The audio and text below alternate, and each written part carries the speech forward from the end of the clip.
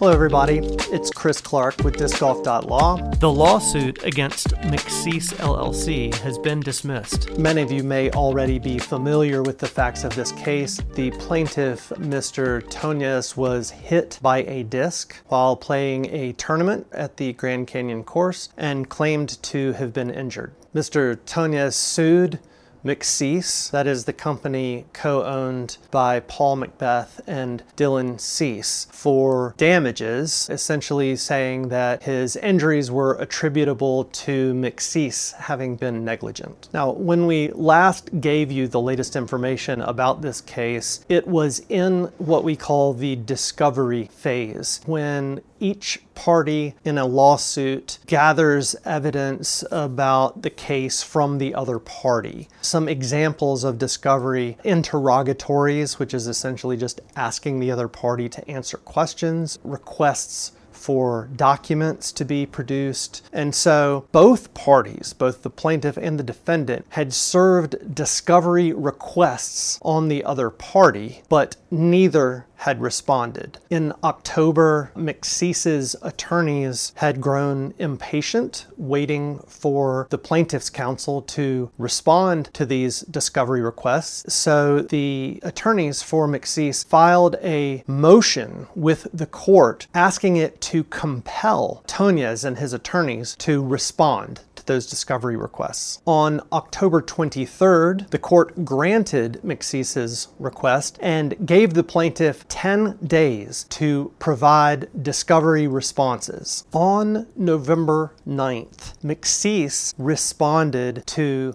the plaintiff's discovery requests and at the same time asked the court to impose sanctions on Toñez for not complying with the court's order to respond to McBeth's interrogatories and request for the production of documents. On December 1st, the court granted McBeth's request for sanctions by dismissing the lawsuit. That was the form of sanction that McBeth's attorneys had asked for, and the court granted it. The dismissal was without prejudice. And so what that means is, if he so chooses, Mr. Toñez is free to file the same claims again. So what happened here? We're not involved with the case in any way, so we can only just see what is publicly available. We can make some guesses and assumptions based on context clues. There are some email communications between the attorneys for each party, but without going into a lot of detail, they don't really reveal too much. As we talk about from time to time, litigation is expensive. Sometimes parties just run out of money. Sometimes parties over time reconsider their claims in light of the time investment and headache involved with litigation. In this case, there was significant public backlash against Mr. Toñez, and maybe he was ready for this case to just go away and decided to give up or just stop responding. On the other hand, maybe Mr. Toñez's lawyers dropped the ball. I'm not saying that any of this actually happened, but they're all plausible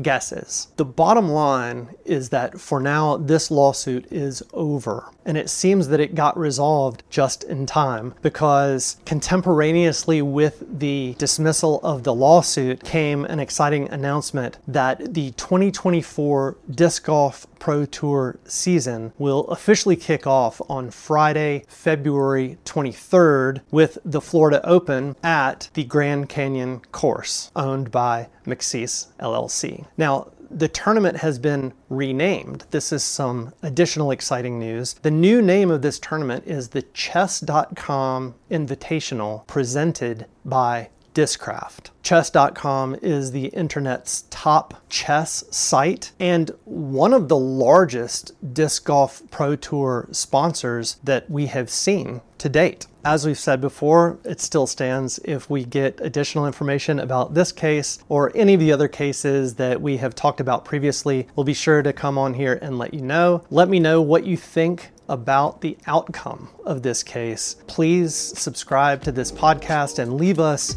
a review on your podcast platform of choice. And thanks so much for listening. Disc Golf Lawcast is made by discgolf.law, a firm serving clients in the disc golf industry. For more analysis on business and legal topics in disc golf, check out our YouTube channel. If you have a question, comment, or want to get in touch with us, visit our website or email us at info@discgolf.law.